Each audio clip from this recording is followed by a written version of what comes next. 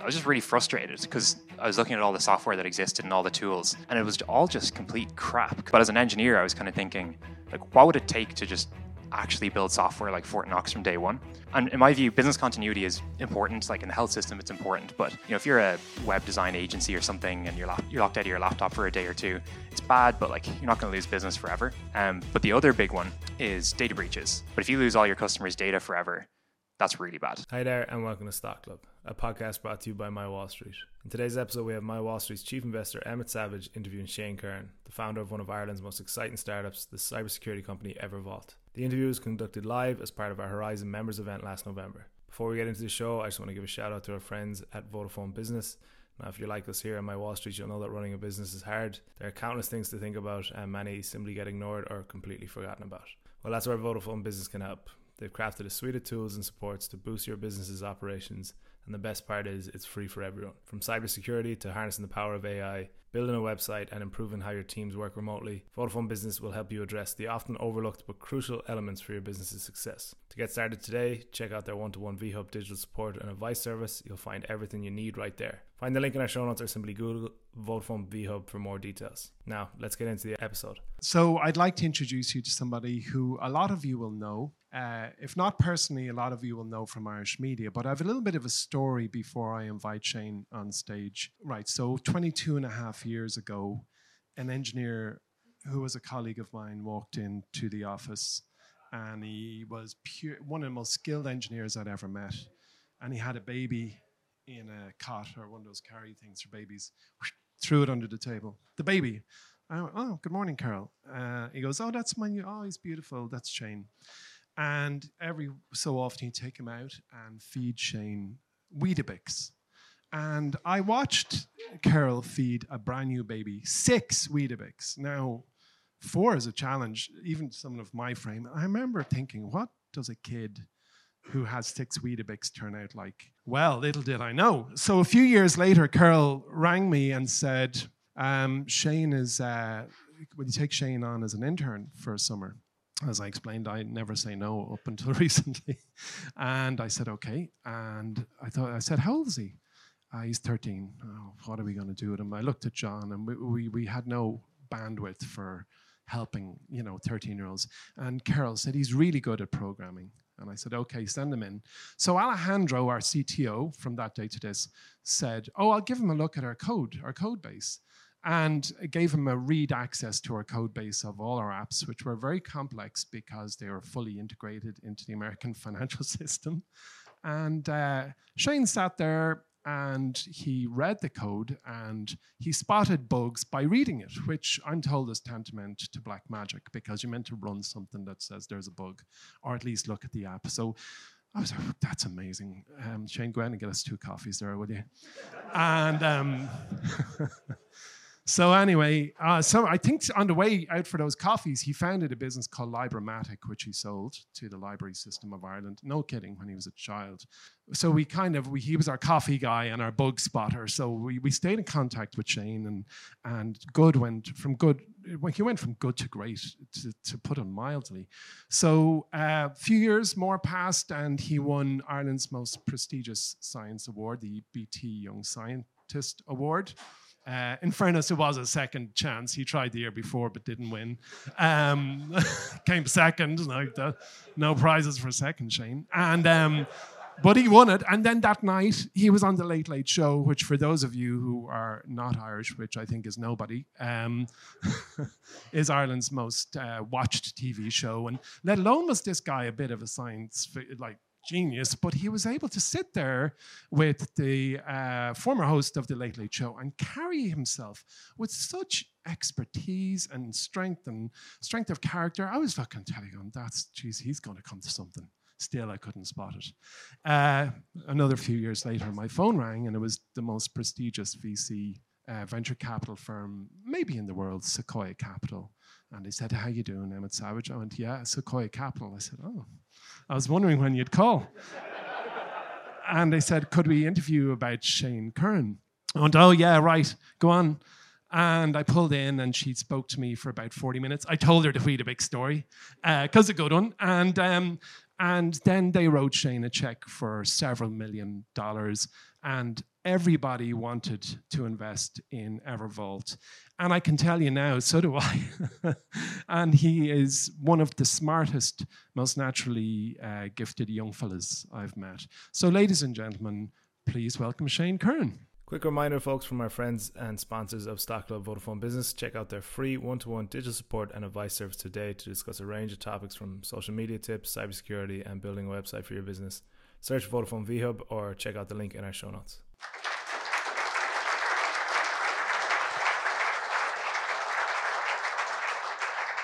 Emmett promised a very good intro, and he wasn't lying. Right, okay, now I have got to interviewing you. I definitely have some notes. So Shane founded Evervault, and Shane, I'd like to start by just explaining to the room and to you just a little bit about one of our new product, Nexus. It turned out a name which didn't make it to publication called Cyberoo. And Cyberoo is in the cybersecurity space. They're listed on the Milan Stock Exchange. They're tiny. And I spoke to the management team before, and I didn't like something, so I vetoed it and said, no, we're not publishing that one. And one of the things I found, and if I may hit you with this, is that in the space, in the cybersecurity space, according to IT Harvest Dashboard, the largest cybersecurity vendor database, there are 3,625 companies selling over 3,000 solutions in 17 categories in cybersecurity. What does Evervault do? That's a hard one. So, I mean, this is probably the main reason why I started Evervault initially, is in the last few years, there's been this kind of new executive position that's gone into the C-suite called the CISO, Chief Information Security Officer. And their whole job is basically to report to the CEO and the board about the security posture of a company. And a lot of these companies, if they're publicly listed, they've existed for decades or centuries in some cases. And it's been a last minute thing where they've built up all this software over the years. They don't know how safe everything is. And they have to present to the board. So they need a metric. And like anything in business, once there's a metric, you have hundreds of vendors that kind of come in and they try to improve that metric by 10% or whatever. And you can justify the spend of $1 million a year if this metric goes up by X and your risk goes down by Y. And I was kind of thinking about this because my background's engineering, as you know. And I was just really frustrated because I was looking at all the software that existed and all the tools, and it was all just complete crap. Because the distinction I draw between the two ways of thinking about security are you've kind of got like statistics and calculus, where most companies are solving the statistical approach, where they're trying to make your company 5% more secure or 10% more secure by alerting you about one particular type of vulnerability or something like that. And you buy hundreds of these tools, and on average or in aggregate, the metric improves by X. But as an engineer, I was kind of thinking, like, what would it take to just actually build software like Fort Knox from day one? And there's kind of two problems that can arise if you have an issue with cybersecurity. One is business continuity, where if your software gets breached or your company gets breached, your business goes down. Like in Ireland, this happened with the HSE a few years ago, where people literally couldn't get into their computers. I looked at that and I was like, this is kind of hard. I don't really know how you can solve that with software. But the other big one is data breaches. It's a big problem if a company gets hacked, they lose a bunch of sensitive data. There's regulatory fines. If you're a big company, it's 4% of your annual revenue in Europe. If it's credit cards, it's $18 per card and so on.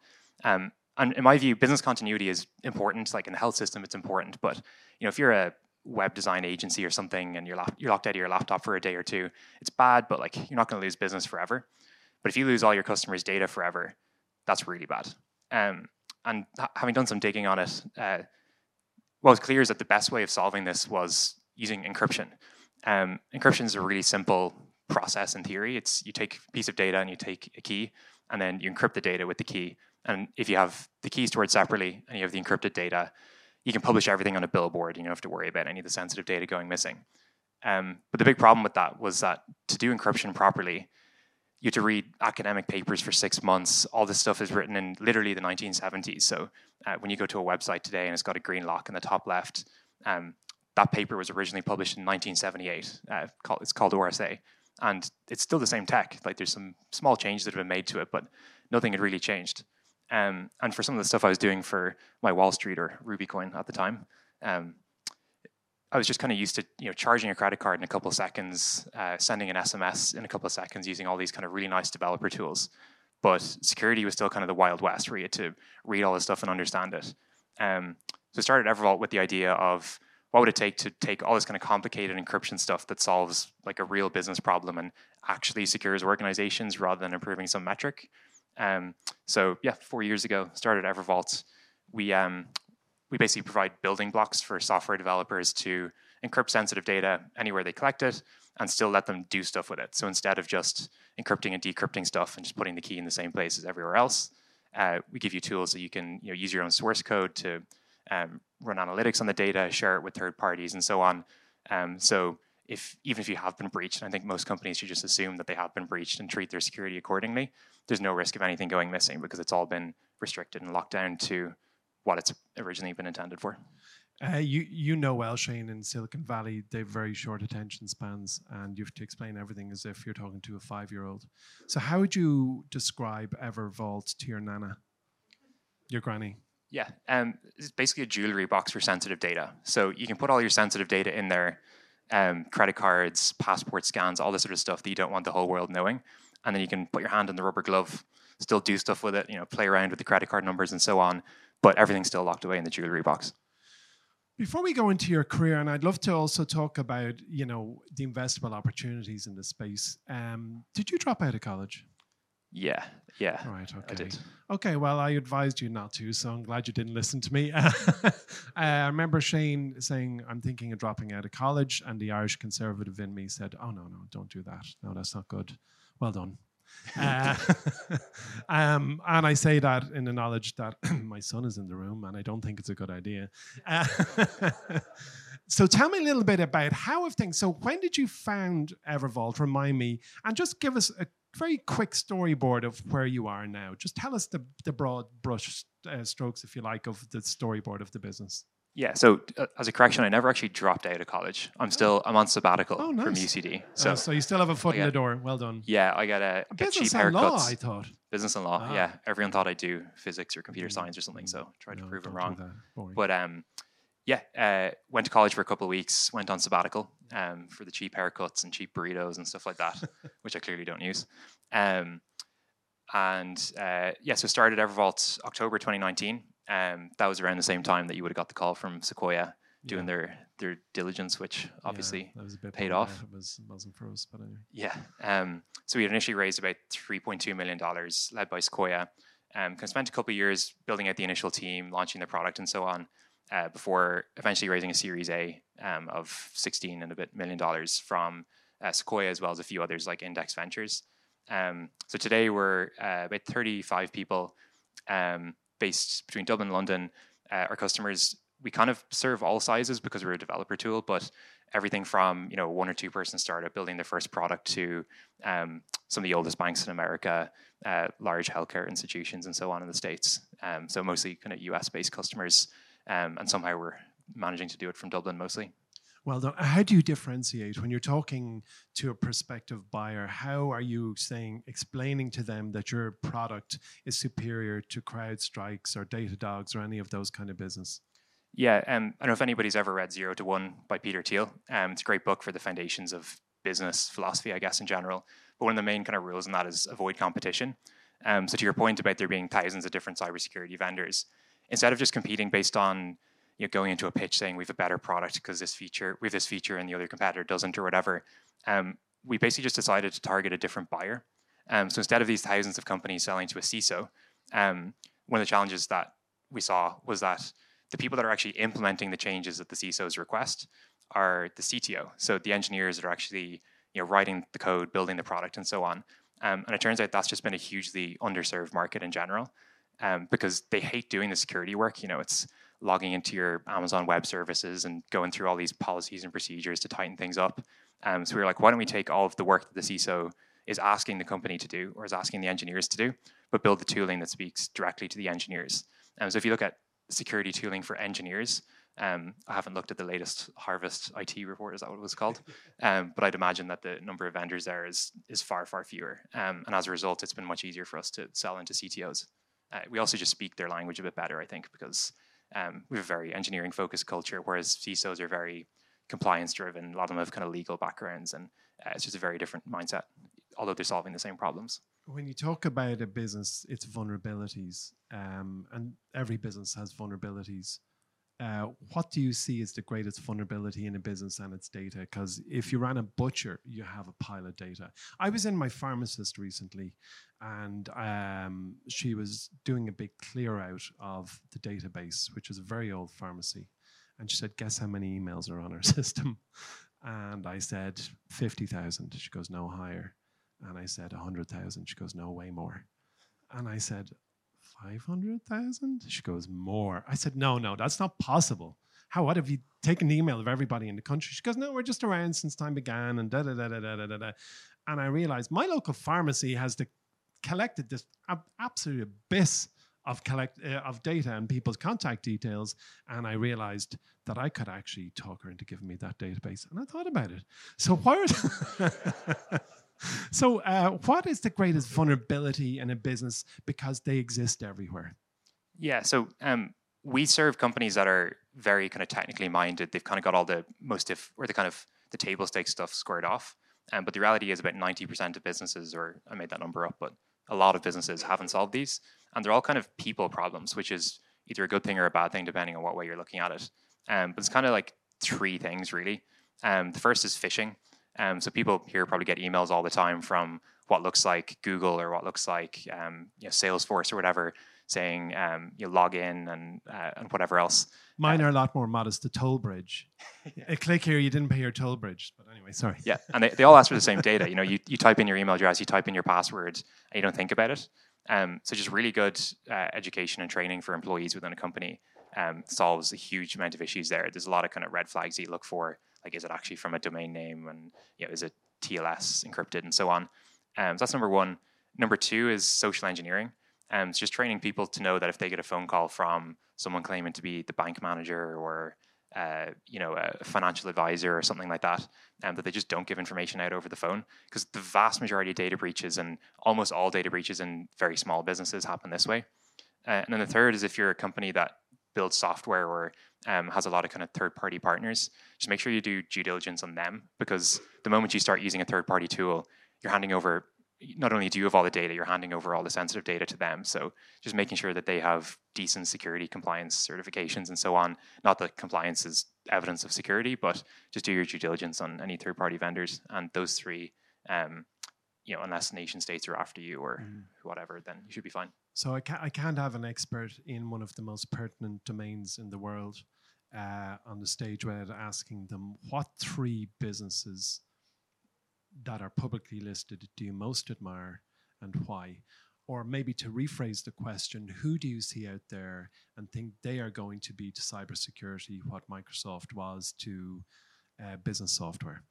Yeah, so the general trend, and going back to this point about there being so many vendors, is that any new company that comes around and they have an amazing new technology that they sell to CISOs, they all get to a point where they have a couple million a year in revenue or whatever. They've proven out that the product works and they have great tech. But they basically end up being bought by these kind of large platform players. Because CISOs are exhausted getting pitches from all these new startups building new tools, they basically just want to have like 2 or 3 go-to vendors that they can buy everything from. And I think the front runner in that for me is this company, Palo Alto Networks. There's, from an investment perspective, there's a few things you can consider there, but they're looking like they'll be the first company to $100 billion market cap. I think they're at $75 or $80 billion now, roughly. But they've achieved that by initially having a really good product, and then they just basically layered onto their entire platform every other cool startup. If you look at their press page or their investor relations page, they're acquiring companies every other week, especially now that they're a little bit cheaper because some of these venture-backed businesses are cash-strapped. So they're one that I think will win and are likely to kind of trend towards maybe not $1 trillion company, but certainly between 100 and a trillion somewhere. The other one I really like because they're much more infrastructure focused and they have a lot of the same functionality from a security perspective, but designed for people who have stuff on the cloud. Because Palo Alto Networks sell a lot to kind of non-cloud companies, but the cloud native company that I really like are Cloudflare. Some great things there. setting aside their product, which like we use, for example, and it's amazing. They've pretty high insider ownership. I think the founders or the founding team own pretty material chunk, like high single-digit percentage. I think. So I really like them and love the product. And I know you did caveat it by saying publicly listed, but there's this other company called Wiz, who are very new. I think they're the fastest company ever to reach $100 million a year in annual recurring revenue. So still privately listed, $10 billion market cap, which, as we all know in the private markets, doesn't mean a huge amount with the volumes being so low. But they're basically building better versions of all of these different products and then tying them together in a very kind of opinionated way, where if you're kind of the forward-thinking cloud security leader, Wiz are very cool. And I think if they just continue the way they're going, don't buy the IPO, obviously, as we heard a while ago, but when they do go public, give it a couple of years and they should be good. So before I let you go, I'm asking for a friend. What do you think of CrowdStrike? Great business, yeah.